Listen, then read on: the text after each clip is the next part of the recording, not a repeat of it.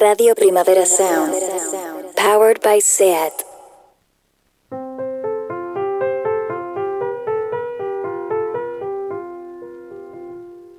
Welcome to the Weekly Review, the radio show where two grown parents and a gifted young trend detective analyze things that appear in the pop cultural landscape to make sense of our existence. Our album of the week is St. Vincent's Funky, Daddy's Home, an album which could fall into a vibe that is known as cocaine chic. Has the infamous life and soul destroying illegal drug become mainstream? If so, where can one buy some? Just joking. How much can one How much can one take before becoming a twitchy psychopathic advertising executive who froths at the mouth? Oh yeah, we shall find out. Speaking of cocaine chic, Ben Cardew has spoken with the latest disciple to carry the torch for the kind of retro neon synth pop we revere bands like New Order for. She goes by the name of Lone Lady and she clearly loves the 80s. Probably not cocaine, I'm not saying that legally. And we're also going to be discussing how much can one be expected to tell a journalist without it getting published. So let's begin with St. Vincent.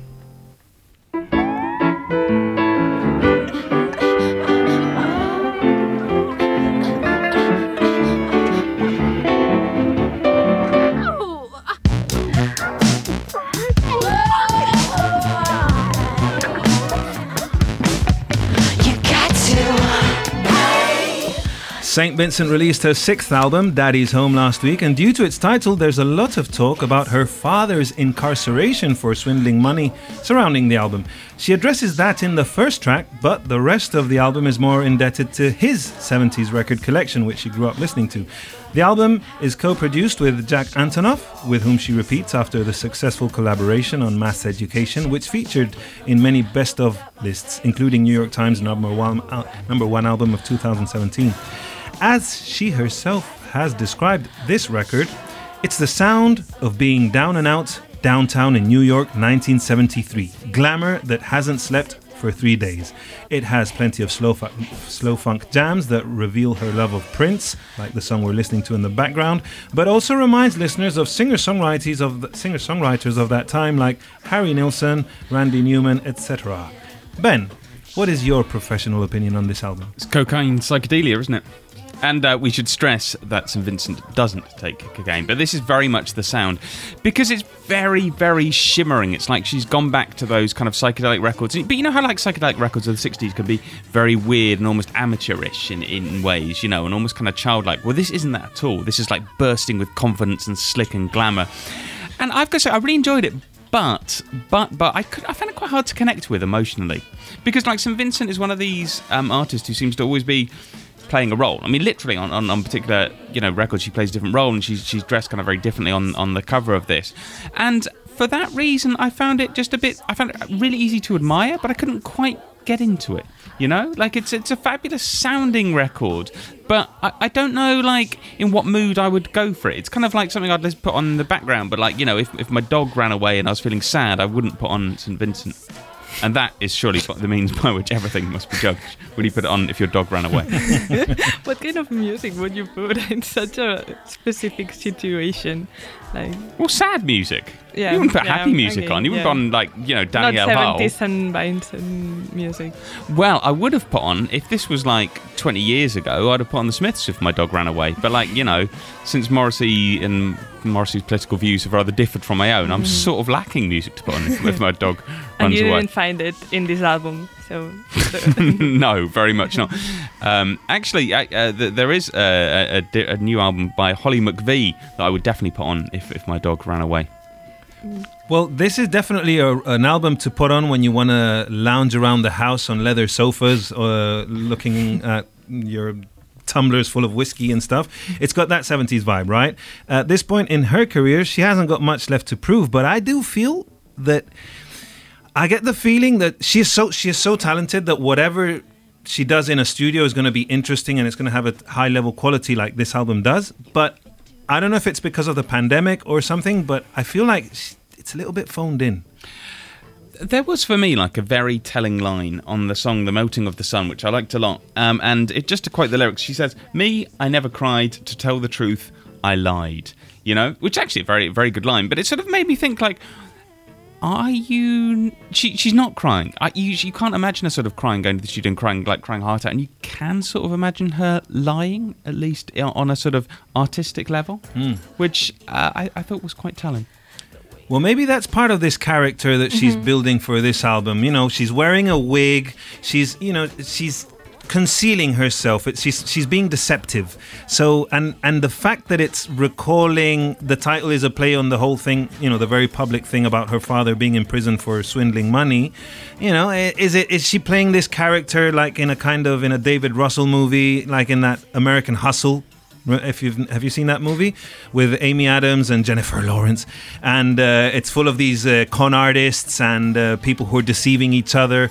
It's that kind of vibe. No, I think she might have tapped into that movie for coming up with some of the visuals and some of the vibe on not only her character but the music here.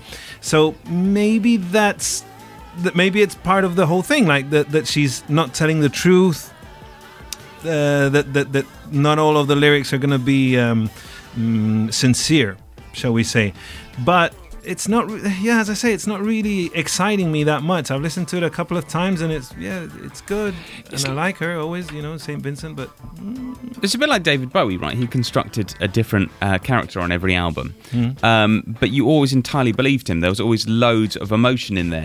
Like even if he was singing a song as an alien who had come down to Earth, you would totally believe him. You'd utterly be with him there. You'd be like, oh yeah, I do feel, I am missing my friends back on this planet or whatever. You'd really be into it. Whereas St. Vincent, I don't quite get that. And another kind of interesting thing I think about her was, she released her last album, Mass Seduction, 3 times, basically. If you recall, there was Mass Seduction, like the normal album. Yes. Then she did... remix one with Nina Kravitz, didn't she? Well, before that, she did the piano version, the sort of acoustic version that she did, if you recall of that one. Then there was like a Nina Kravitz remix version as well. It's sort of weird, it kind of like spoke to... I quite like that idea that there's like infinite possibilities, but at the same time, it's a bit like an artist who's always, fiddling, It's like, no, this isn't right. You can do it this way, you can do it that way, Like never kind of happy, never kind of landing on something, which is good in a way, but maybe not good in another. I liked what she was doing with Mass Seduction is she was playing with this kind of dark pop. She was going a little bit more electronic than we're used to hearing from her.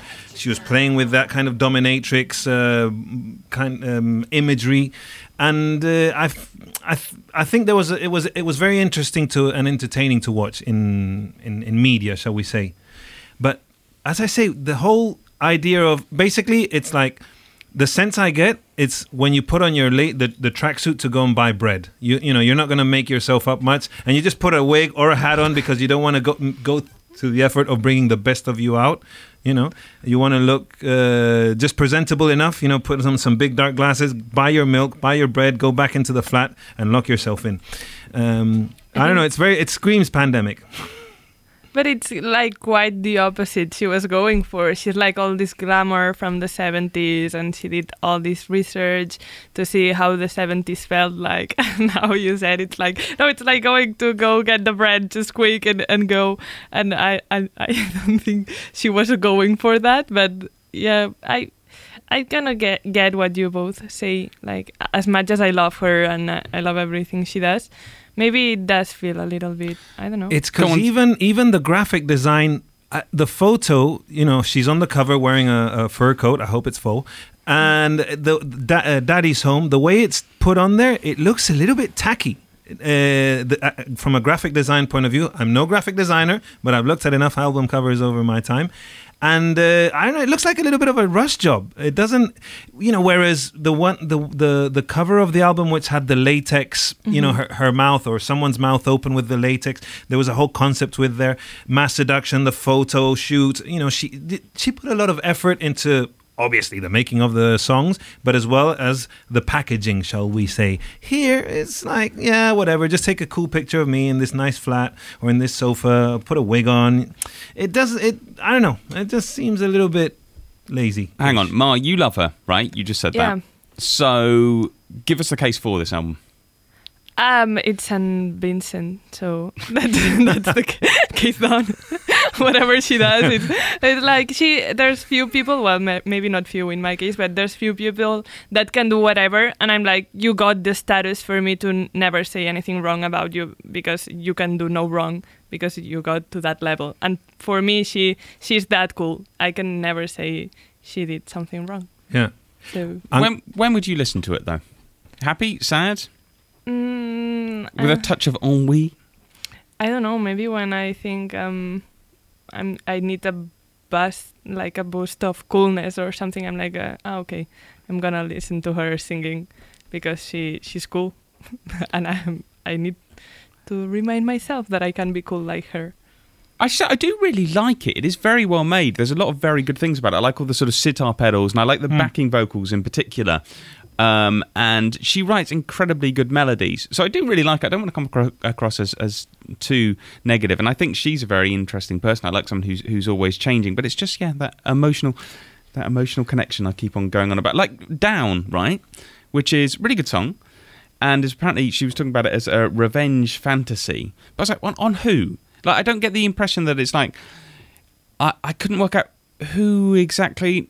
It was about not actually wanting to know the name, but it's like, well, why do you want to have revenge on this person? What's going on? You know, it was like a revenge fantasy sort of in theory, rather than like, God, I'm so angry, I've got to like take revenge on this person. But this is better revenge if it's not like I want to kill you. It's like I'm not gonna put it on your face because I'm just gonna be like slow cooked revenge. Hang on, Arab Strap would not do slow cook. Actually, no, they probably would do slow cooked revenge. So I keep on taking it back to And speaking of Jack Antonoff, obviously, as I said, she repeats with him after working with him on Mass Seduction. And there's a track here, track 8, Down. It could have been on a Justin Timberlake album. For some reason, it reminds me of his track "What Goes Around Comes Around" from Future Sex Love Sounds. You can play it back to back, and it has a very similar vibe. You know, a little bit of a melody. It reminds me of. And it's interesting to see how St. Vincent comes from being, call her indie or whatever you want, to all of a sudden being, well, you know, someone who performs at the Grammys. She obviously became a bit of a celebrity since she was going out with Cara Delevingne, and, you know, she'd appear in People magazine or whatever. In fact, she must be a little bit famous because apparently when she'd go and visit her father in prison, people would ask her for autographs in the waiting room. So, you know, she must be she must enjoy quite a level of being famous, shall we say, no? So she's no longer this hidden auteur. She's someone who is also in the public sphere. But stylistically, though, I thought she had a lot more edge previously. And here, it's like, okay, she's going into this territory where there's funk and soul done in that singer-songwritery kind of way. I could listen to this album straight after listening to something by Erykah Badu even. You know, it's interesting in that way, you know, whereas I've always got that image of her rocking out with her guitar, supporting Sufjan Stevens. She's very interesting in this sense. I just feel that she has so much potential, and I don't know why she's toned it down so much. Maybe it's the funk, and what I'm going to say, it might come across as shitty, but I need to express it. I've always felt that funk is a bit lazy. Oh my God, what are you talking about? Okay, hear me out. Hang on, James Brown was the hardest working man in show business. Yes. He invented funk, right? But making funk songs, it seems to be very... Okay, hang on. I'm going to clarify. I'm only hanging on because I'm shocked. I know. Funk is usually made by very, very talented musicians, right? And all they need to do is get together, jam, and there's patrons, right? There's like, okay, give me a drum roll, give it that, and then you're just like, boom, boom, boom, boom, boom, and you can improvise for hours, and it's endless, right? It seems quite easy to make funk once you are an incredibly talented musician, which it takes a long time to become, and it's like, I don't know. But that's why it's so difficult, because, right, it's so easy to make average funk. That means it's really hard to make good funk. It's like punk. It's like punk music. It's really easy to like get a band together and like knock together 3 chords and like make a kind of punk song. And that makes like making a really good punk song all the harder, because you've got to like get that extra kind of thing. And I think it's the same with funk. It's like, how many bad funk bands have you seen? How many like wedding bands have you seen? It's like they're going to funk out a little bit, and it's like, well, technically it's funk. You know, they're playing James Brown or whatever, but like, why doesn't it quite work? And it's like that ineffable thing, which I think funk is the hardest thing. By the way, you're dressed like Elvis in Jailhouse Rock. I just noticed that. See, Elvis never really approached the funk, did he? But I don't know. That's why I've never really enjoyed all the great funky albums. You know, it's like this music just seems like it's a bunch of guys and girls just get together and just jam out, smoke some weed, and it's fine, that whole vibe and mood and stuff. But I've always liked the tight pop song that has been concentrated and obsessed over until you get the right melody and this, that, the other. Whereas the funk is like, it's a bit like reggae. You know, it's like, yeah, just play the same old ka-chick-chink, ka-chick-chink, and just create the vibe. Exactly, that's what I mean. Like, how many bad reggae bands have you heard? Yeah. Exactly.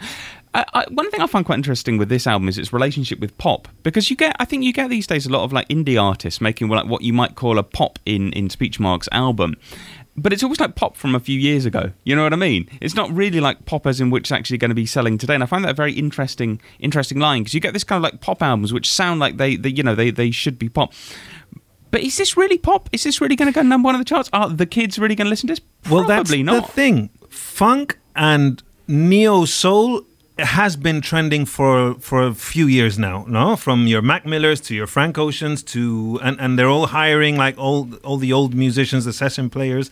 Bruno Mars is one of the biggest pop, like mainstream pop artists around today, and he just did that collaboration with Anderson .Paak, which like also it's the same time period they're referencing as Saint Vincent on this album. You know, it's like, okay, that is now the official big trend. It's Grammys approved, because you're harking back to the golden age when all those massive record labels make millions of dollars on funk and disco or stuff in between. So I feel that it is the sound of pop now. Like the bedroom pop sound is still there. You know, we were talking about Coldplay, how they have that kind of vapor wavy kind of production going on in their music and in their latest single. But on the other side, the Americans are like, look, what have we always done very well? Funk and derivatives, right? Derivados. But you would not hear this on mainstream pop radio. Oh yeah, I think so. But St. Vincent. Does she want? Like, is it her main goal to be on mainstream radio? I think she is. I don't know. She is born. It's like pop, not pop. Is one. It's like. It's I don't see the pop in this album. Like, I see it being more mainstream, maybe because she's famous, but not because there's much pop on the album. No, maybe I'm wrong. But it's adult pop in the sense of it's an album that, as I say, you can put next to a D'Angelo or a Erykah Badu or I don't know, give me another or Bruno Mars even. You know, it's not that she wants to be sat alongside those artists. It's like she likes this sound, she knows it. It's reminiscent of her father. Obviously, there's this whole. Okay, let's not forget. Daddy's Home, right? It's an album that kind of celebrates her father getting out of jail. It's an ode to his record collection, all the stuff that he must have been listening to it in when he was young. So it's a good concept to work on. It's for a musician as talented as her. It must be a lot of fun to get into a studio and play with this kind of mood and these kind of sounds. And hell, you know, maybe her next album will go into dark techno, European techno. You know, it's like, okay, this is another milestone. I don't think she's going to commit to this sound forever. That's what the Nina Kravitz album was about. That was great. But you say it's a good concept, and I think it is, and it isn't, because I think basically doing this concept has opened like whole cans of worms with basically the prison system in the US and what her father was accused of, which was sort of manipulating share price, I think. And it seems to have got her into a very, very difficult place, which she is maybe not entirely happy with. Like we were talking about her relationship with journalism and this sort of infamous interview that she tried to kill because she wasn't happy with it. And I think basically the concept probably seemed like a good one about 2 years ago, and she probably sort of worked out like, yeah, I'm going to say this about about the prison system and that kind of thing, but through no fault of her own, I think it makes her come across as slightly unsympathetic. And that's not her fault, because she's not responsible for what her father did, but I don't think many people have a lot of sympathy for people who manipulate share prices, even though it must have been horrible having her father go to prison. Absolutely 10 years. Yeah, no, like, not denying that. But like, in a way, given everything that's been happening in the world, and given the kind of problems America's been having with police and with prison, etc., etc., it makes her seem quite unsympathetic. And I think that she doesn't want to talk about this, as we've seen in interviews, because it's a very, very hard thing to talk about, and I totally kind of respect her for this. And I get the whole thing makes her seem like a little bit sort of, well, yeah, unsympathetic, as I say. And I think that's very, very difficult, because the album is about her dad. You know, that Daddy is in the title. I have seen. I mean, she talked openly about it with Zane Lowe on Beats, on his show on Beats. So it's not like she's, oh, okay, let's. You're gonna ask the prickly question, and I'm gonna give you a stock answer. She seems to have discussed it with nearly every person who's interviewed her. But there's this one interview that she wanted to have cancelled. Have you had that experience, Ben, where you've had an interviewee asked you not to print or go ahead with? I've had people who have come back afterwards, and they've said, "Oh, that bit was off the record." Yeah, because I mean, like, it's a bit funny, journalistic kind of practice, isn't it? It's like, you can be talking with someone, and someone says, "Oh, this is off the record," and they tell you something, and you're not allowed to write it in, and that's the way it goes. That's where everyone kind of works. But like, it's sort of like you almost have to say it at the time, if you see what I mean. If someone comes back afterwards, I would probably, I would agree to it, but I'd kind of feel a bit weird about it. And if somebody came back with a whole interview, basically, if I was working for a media and they came back and they said, no, you can't use that, and like then the media went along with it, I'd be like, okay, well, all right, you pay me my fee in total, and I will shut up about it, because that's kind of the way it is. And I'd have a lot less respect for the artist, their PR, the media. I'd have a lot of respect for everyone, but I'd just sort of go along with it as a way of the world. But like, I just think it's pretty sad, isn't it, that kind of she felt the need to do this and that they went along with it, because like, as we've said, you don't have to do interviews. If you don't want to do interviews, don't do them. Like, I have a lot of respect for like someone like Björk, right? Like, there was a time when she, I think, didn't want to speak about her relationship and the breakup with Matthew Barney. I think, basically, you just, if you say to people, no, look, actually, I would prefer in the politest possible way not to talk about it, if that's okay. And people don't, Whereas like coming back like really heavy-handed afterwards, but no, this has got to end. Like, it's pretty bad, I think. I mean, yeah, as I say, just don't do it. Like, if the world's not going to end if you don't do an interview. Yeah, or just look, I no comment, and that's it, no, and find ways of dodging that thing. Thing is, obviously, sometimes people are emotional, and sometimes it can trigger some kind of emotion, and then it's like you don't feel comfortable responding the rest of the interview and stuff. I don't know. It's a prickly subject. But Mo, you said you had an opposite reaction at first. I'm interested. Yeah, because when I agree totally with what you just said, it makes total sense, and I 100% agree. But when I read the article, because there's an article about not being an article about it, it made me have this, like, it just gave off that these journalists had this sense of entitlement that maybe it was not this, but once I was reading it, I couldn't help but feel like he or she was so entitled. Like, I don't know exactly how the interview went, because it's not online, because San Bison decided... You can find it. It's without... I've read it, yeah. I'm sorry for saying San Bison all the time. I decided when I was 13 years old, or whatever the age was, it was her name, and now I cannot change it. I like it. St. Vincent decided not to be online, regardless of what she did at the end, the journalist. But I understand it's a bummer as a journalist, it's your job, and I could empathize with her in that sense. But then you have parts in the article that you can read, and she says she seems particularly annoyed to be asked about her father and his white-collar crimes, which she should be a little bit more game for, since she's made a hallmark of this album's press cycle.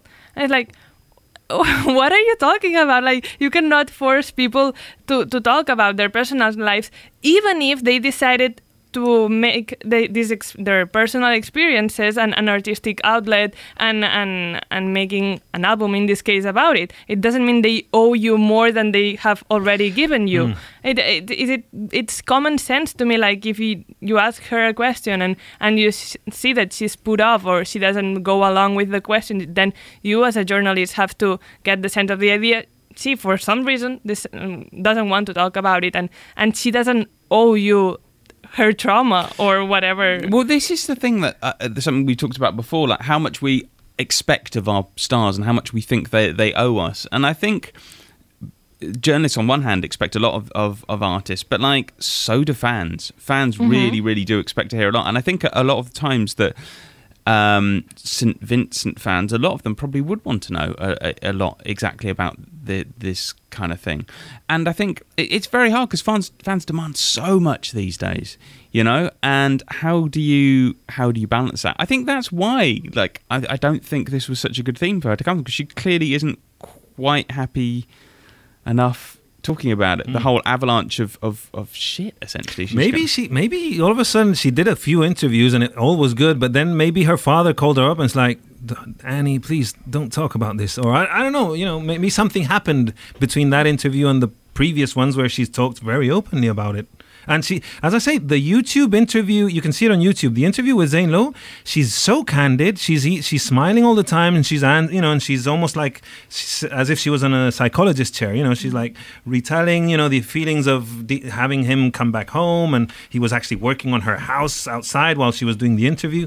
You know, they seem to have gotten over that. So I don't know why. Apparently, she said that the questions were a bit hostile.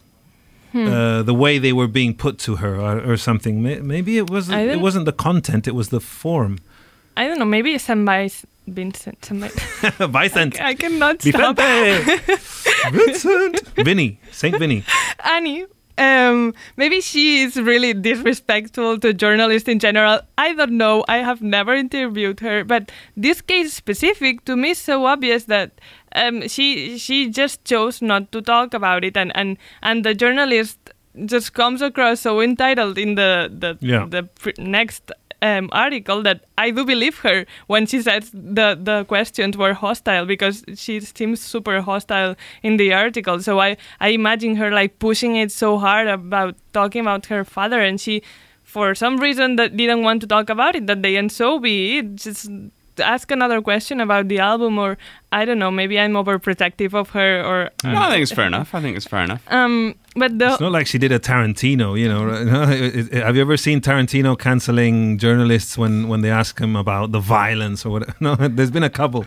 I can imagine. You're rolling your eyes. But Tarantino in general as the idea. But the thing is, the whole time I was reading this article, I was like, this would have never happened to me. Like, I was the entitled one, because I was like, this would have never happened to me. I know too much about celebrities and which type of celebrities there are in the world, because in my head there's types of celebrities. Oh. And I would know what they would answer or they would not. So I would have never had this issue to begin with. Hang on. So how many types of celebrities are we talking here?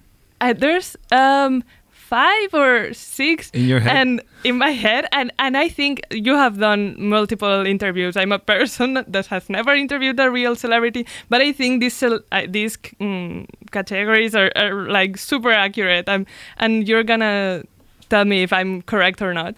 And I'm sorry, you have to listen to my rant about the categories. Oh, no, please. I decided there are.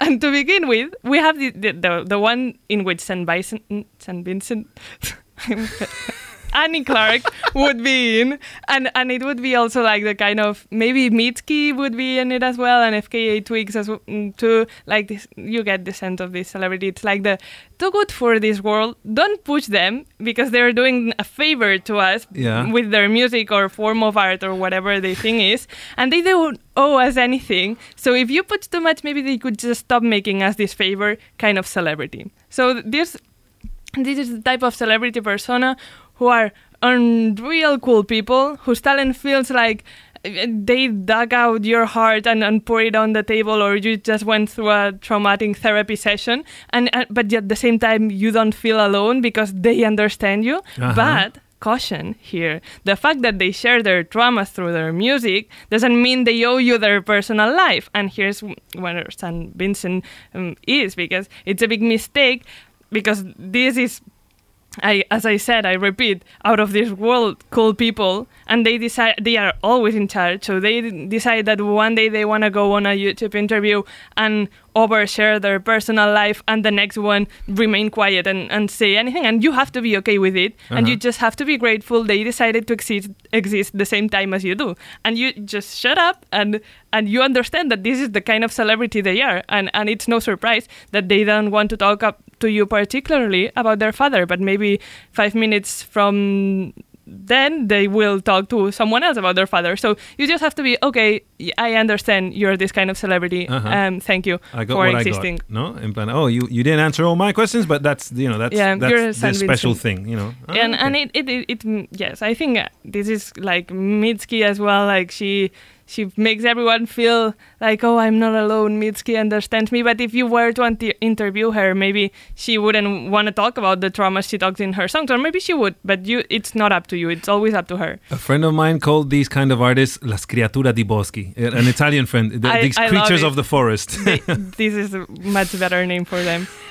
And on the next spectrum of celebrities, we have the ones that kind of are on the same path but are not on the same path at all, which is the my art is yours, my music is yours, and my life is also yours kind of celebrity, which we would have here the Demi Lovatos that we spoke about in previous shows. And just like the previous group of artists, these share lots of personal information, share their traumas, share their personal life through their art. However, in this case, they do also feel like they owe you their personal life. They all owe you explanations about what they have been going through, what they talk about in their songs, in an attempt, I guess, to make the message reach deeper, or I don't know. To me, it's one of the most dangerous ways in which you can be a celebrity, and maybe it works, ? I don't know if maybe your mental state is strong enough to be this kind of celebrity, but some choose this path, and I'm not gonna oppose to it. But do you include those that are also oversharing, like the birth of their new child, the new car that they bought, like everything? Yeah, okay. That they feel like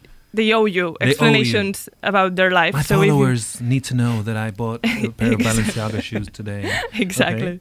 Okay. Then, on the contrary, like complete opposite, we have the nothing is yours, nothing mine will ever be yours, and don't even stir me for too long kind of celebrity, which we will have the Beyoncés and Tom maybe Cruise. Frank Ocean kind of way, but I'm just putting female artists, so I'm not going to say Frank Ocean. And he is no, he's not kind of, sorry. Not the garden. He doesn't not fall the into, garden. no, he doesn't fall into a cis, heteropatriarchal kind of figure, if you know what thankfully. I mean. Sorry. This is the complete opposite of the last one, the Demi Lovatos. These artists don't want you to know anything about them. Most of the time, you don't even know if they're dead or alive. You would just assume they are, but you don't have physical proof of their existence. And in the case, they decide to share their personal life through their music, like Lemonade. We got lots of details there. Yeah. They will make sure you don't get it twisted and start thinking they want you to know things about their life and about them, and they will go out of their way to make that clear. And that's why Beyonce didn't even allow us to listen to Lemonade for a few years and just had it on the streaming platform owned by her husband, who only 3 people listen to. So it's just to make the freaking point that she doesn't know. She doesn't even owe us her music, which is crazy. It's like, you're a musician, but I'm God bless you, I love you. And on a next spectrum of celebrities, we have the ones that maybe would choose another thing, but they're stuck in this position. They're the ones that most of it's yours because you took it away from me, but can I please have a little something kind of celebrities, in which we have Ariana Grande. I don't have any other examples, but you get the idea. It's big. These kind of celebrities, most of their life is public, even though she got married this weekend and she didn't tell us. And even her traumas, like failed engagements, passing of the loved ones, surviving a terrorist attack, are public because it's surviving Pete Davidson as your boyfriend. True. Oh, Jesus. True. And it's because it's out of their reach to try to keep it private, which seems impossible. So it's like, okay, I'm not gonna win this battle, so most of my life is public. But they keep a little something to themselves, in this case the hair, to feel like they have control and intimacy over something. And for example, in the case of Ariana Grande, it's like a work uniform she gets to take off when she gets home, which is like she gets this. She explained it perfectly on an interview recently, and she was on a podcast, I think, and she said it's this moment you get to take your character out, because it's like you see a lot, and to be a person like she is a blessing, but it's also kind of weird. And I think that there are times where I'm really grateful for that degree of separation. It does feel nice to have this grounding thought of that's not real. And she was all the time talking about how when she takes out her ponytail, she has this curly hair that not a lot of people get to see, and she feels like this is separation from public life and real life. How curly are we talking about? I've always seen her with straight hair, the tight ponytail. It's kind of pretty curly, like, and she said it. I feel like my like when she was a toddler, she had all these curls, so it feels like it's that again. It's not straightened and everything. There's a few pictures online, but it feels like her private self. And as Fleabag said, hair is everything, so in that case it's good to have her as your intimacy form. Almost second to last, we have one which is one of my favorites, which is everything is yours, but I might be lying about it. Who knows? You don't. Kind of celebrity, in which we have SZA, which is at first we would say normal celebrity. You know about their life. She does interviews. It's not like Beyonce that doesn't allow to have interviews. You feel like you know them, but you took the bait because you think you know them, but you don't. This whole time they have been dropping small little white lies without no purpose whatsoever. And it's just part of a game to confuse you, in which you think you know them, but you don't. And SZA is the queen of this. She has lied multiple times about her age, her freckles, about not liking pie and cake. What? Why would she lie about that? What? Wait for it. About being allergic to salad and fruits, about not having ever owned a TV before, and about graduating as a marine biologist in an Ivy League school. All of these have been proven to be lies. But what about it? What are we going to do? It's just random pieces of information that are so harmless and so random. We can do nothing. It's just to be like, are we going to be mad that she didn't graduate as a marine biologist? Who cares? Who cares if she has indeed owned a TV before? We can just be confused at best. And she's winning. Because I'm confused. And who is the last type of celebrity in your head? Last one, and probably also the best, maybe it was a ranking all this time, is that you don't even know what's going on kind of celebrity, which would be Poppy, which I don't know if you're familiar. Poppy? No. You don't know Poppy? Oh my god, no. Poppy is like it's like she's a singer. She's now went into punk, but it's a character that has been... It's a weird surrealism YouTube channel and she's like Poppy, saying you've mentioned her before, I think, yes. And she's so weird. She's so mysterious. She talks in this kind of scary, thriller-y way, and she has this character that is based on mystery about you not knowing anything about her. And this is a kind of celebrities that you don't even know if they're real. They're just full-on confusion. So the concept private life and public life doesn't even apply, because are they even human is the question. I wish I had thought of more examples so I could have made this like a zodiac kind of a thing, like Charas does on her Instagram, the collaborator of Tardeo about horoscopes. But I'm not knowledgeable enough on zodiac signs, so it could even become a board game. Like, which celebrity does this fit into? It's 7. Like Trivial Pursuit, kind of. You've got your alleyways, and she did this, so that would make her this. But with this album, she did that. Yeah, maybe I could make like a chart of these kind of celebrities. I'm starting to feel money in the horizon that could be made and become rich, so we can spend on. Not cocaine. I'm just trying to bring it back. Let's listen to a little bit of music, because we're going to continue talking about the infamous drug that seems to be trending in media.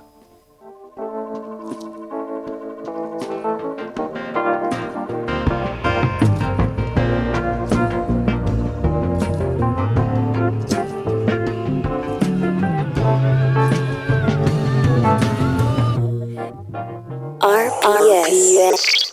You know, this was me 5 years ago, and it's still me. As I confess, I'm a waistline watcher from way back. Well, that's enough for today. Now for a lively lift. Ice-cold Coca-Cola. There's no waistline worry with Coke, you know. Actually, this individual-sized bottle has no more calories than half a grapefruit. Another thing, the cold, crisp taste of Coke is so satisfying, it keeps me from eating something else that might really add those pounds. Coke's a natural, wholesome blending of pure food flavors. I guess that's why everyone likes the refreshing new feeling you get, only from not-too-sweet Coca-Cola. And no wonder. Lively, lifty Coca-Cola provides a welcome bit of quick energy between meals. Makes for a pleasant pause in a busy day. Oh, and remember, Coke is low in calories, too. Say, now, don't you get any thinner.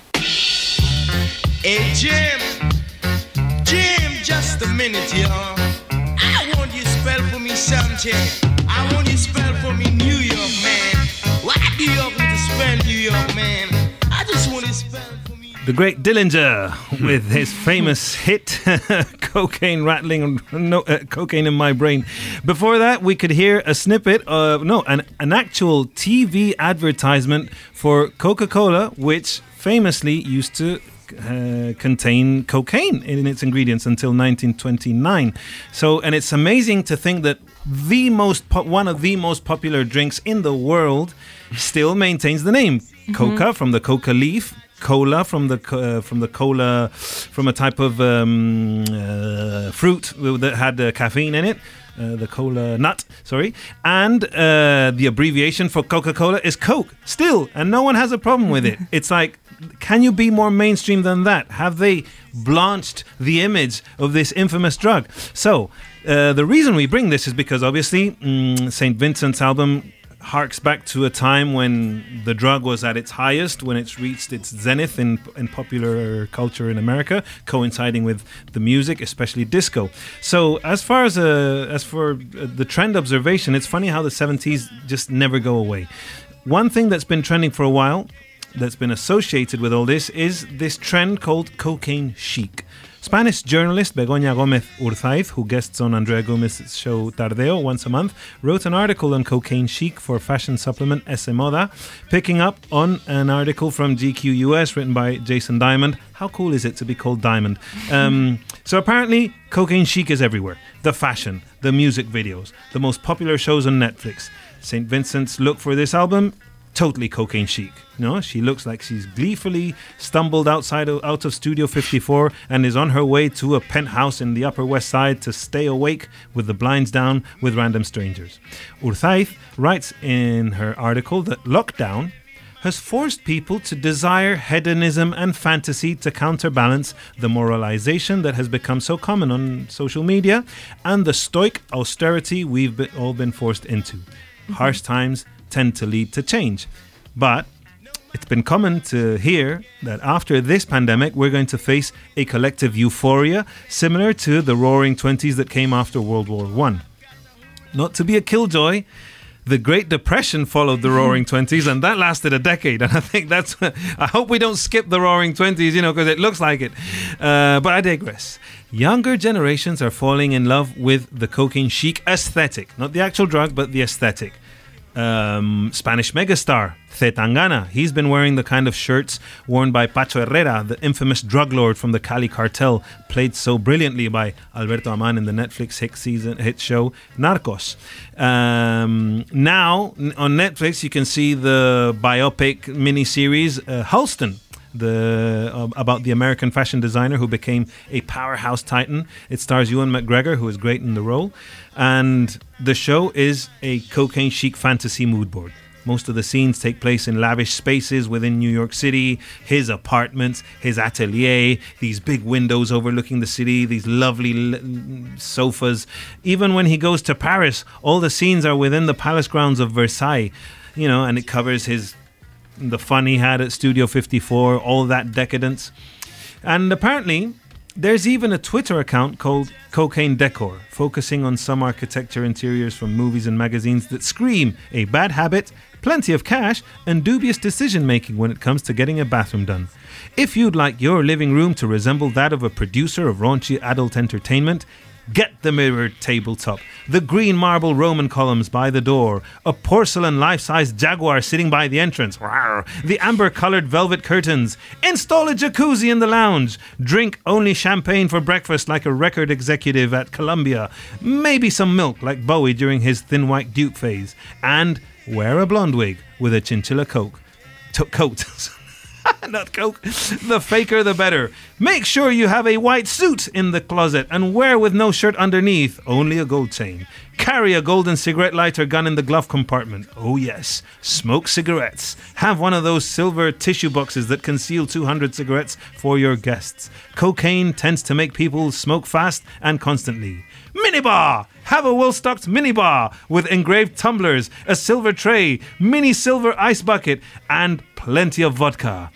Have you noticed all this trend popping up on your Instagram? Yes, not specifically like the decor, but I do feel like this collective mindset of I can wait the pandemic to be over to do unhealthy amount of drugs that I have never done before because I feel like I was missing out. They took out my chance to do drugs, so now I have to do coke. It's my time. So I am 1,000% on the train wagon of glorifying drugs, and I have always been, because I have been raised by Western culture, and that's what we do. We glorify drugs, but it feels even more now. It feels like, how am I 24 and have not developed a drug addiction? Like, please, I am so behind on the trend. Like, I have to party like Kate Moss in the 2000s, and I have to fall off a balcony almost whilst some singer tries to take me back into the balcony. Like, all these images that I have on my head engraved from when I was little, which I was like, oh my God, the top models are doing coke, surprise. And now I'm like, yeah, it's bad, but I want to do it because we're all going to die. The pandemic told me I was almost about to die and I hadn't tried drugs, so it's my time. It's like a YOLO thing, no? Exactly. I need someone to just engrave me on my head that I shouldn't do it, but I'm sorry, Mom. I'm going to do coke. Please, Instagram told you to. Yeah. Parents of Mar by Verdu, we are in no way, Ben or I are in no way responsible. No. We say don't. Don't do it. However nice Instagram looks, no. It does look so nice. Just have a lovely house without the cocaine. Just go. But tell me I'm wrong. It looks so nice. In every TV show, it's so much fun. I remember in Euphoria? It doesn't exactly look very good. Once they do drugs, they start crying glitter, and I'm like, I want to cry glitter. I want to be having this much fun. And I remember one of the funniest episodes of Girls, like the TV show by Lena Dunham, and they did coke, and they had so much fun. They went partying and on somewhere in New York, and I was like, I want to do that. So this is what I wanted to get at. That when I grew up, whenever drugs were portrayed in movies or series, there'd always be the harsh come down. There'd always be the scene or something that was either death or prison, or just something very bad would happen to the characters in the story who indulged in drugs, right? It wasn't glorified. It always had a bad ending. But now there seems to be a trend where in R-rated comedies, for instance, where, as you say, or in Girls, they take cocaine, they have a wonderful time, and maybe things happen to them, but they don't get condemned in the script for doing it, right? I found this very interesting. It already happened with marijuana, right? I remember when Miley Cyrus hosted the MTV VMAs, she had a couple of sketches, comedy sketches during the show. And there was one where she's smoking weed in her room. It's implied, right? With her rapper friends. And MTV was always very famously anti-drugs, right? It was their policy. They would not glorify it in any way. They were very careful with this. And all of a sudden, here they are having their teenage icon kind of endorsing it, right?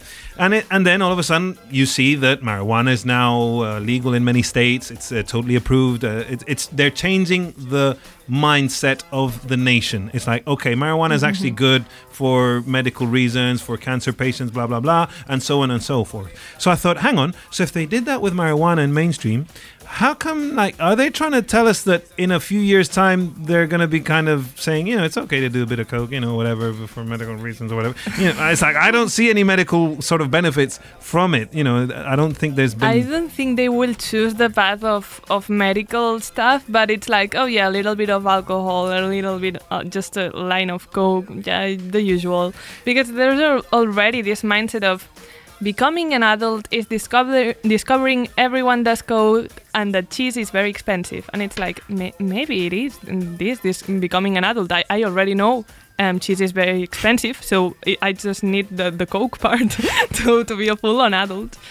Yeah. So it is kind of normalized already, more than before. Well, if you sort of start to get a bit paranoid with the conspiracies, you think, hang on, in the United States, it is reported that Americans spent something like $480 million on cocaine during the decade or something. And I think that's cutting it short. I bet it was much more. So you think, well, maybe a way of beating the impending recession will be legalizing drugs in a way.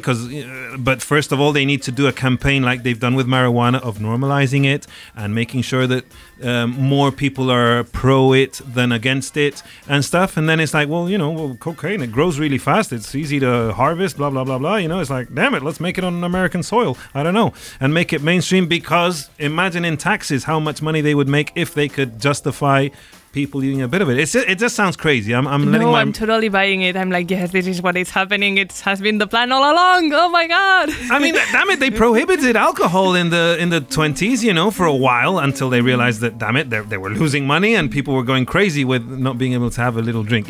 Look how crazy we've been for not being able to walk the streets after 11 at night. Imagine if they took a booze away.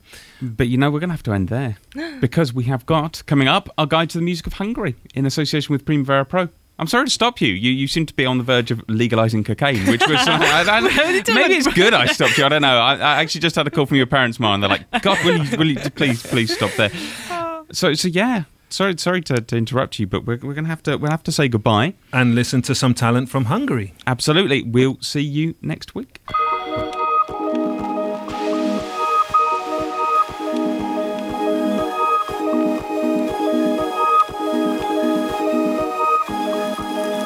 Welcome to our special programmettes, in which we at Radio Primavera Sound put the focus on the best new music from one particular country each time, in collaboration with our friends at Primavera Pro.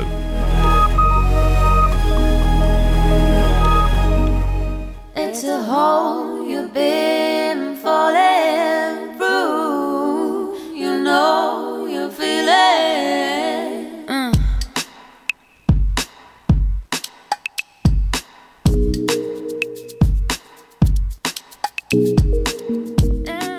We start today with Hungary, a land of hearty food, a gorgeous capital city, and chess played in hot spas.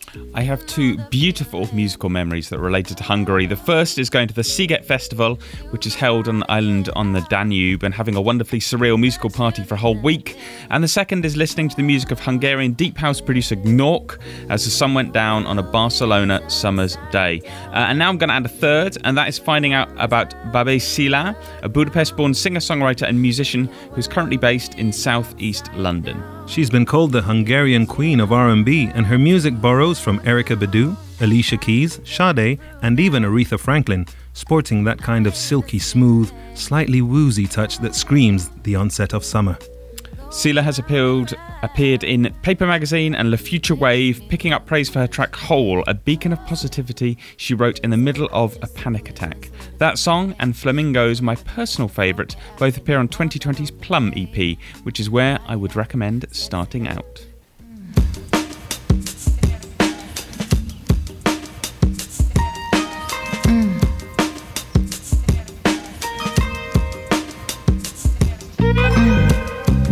For the arms that hold me, for the lips that kiss me goodnight, for the only eyes that see through my...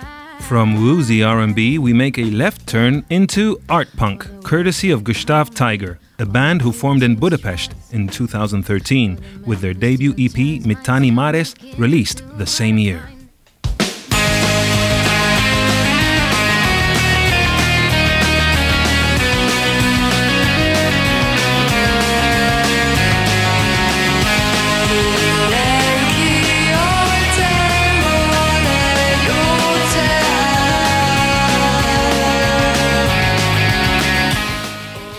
I like punk music, but I really love it when it gets weird, experimental and arty with just a soupçon of pop, like we're hearing now on Senka Setenga, a song which is taken from Gustav Tiger's 2016 album Chaste and Mystic Tribadry. They remind me a little bit of Ice Age, a band I know you love, Johan. I do indeed.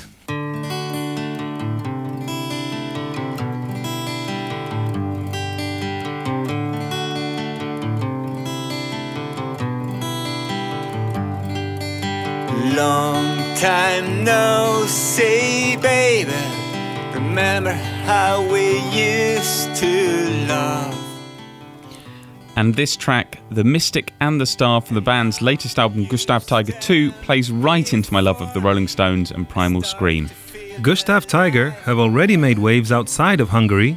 Revered London record shop Rough Trade called them proof that great music can come from anywhere, including their track Sister Sybarite on the 2015 Counterculture compilation, where it sat alongside Courtney Bartlett. And Clash magazine compared Gustav Tiger to Dead Kennedys and Sonic Youth, which is praise indeed. You to give a call.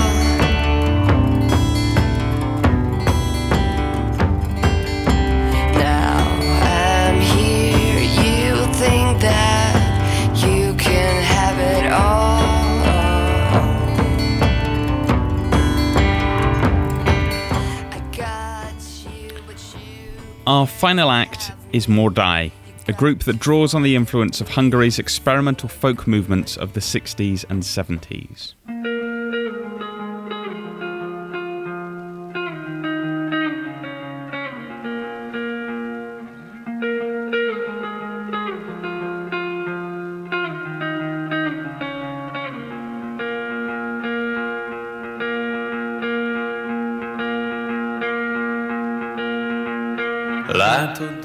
I have to confess I know very little about Hungarian experimental folk, but perhaps the best compliment I can pay Mordai is that they make me want to find out more about those magical times. Látod Rosam, apologies for the pronunciation, which we're listening to now, is a highlight of the band's self-titled debut album, introducing folk melodies to Black Sabbath guitar riffing and swaggering brass.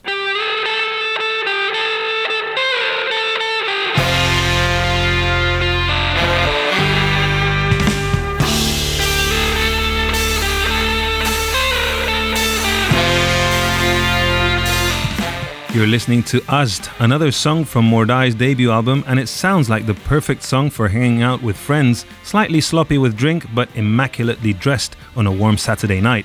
Obviously, I would love to hear them live, but in the absence of that, this album is the perfect example of Mordai's folky swagger. Azt gondoltam, eső esik, pedig a szemem könnyezik. Azt gondoltam, eső esik. RPS.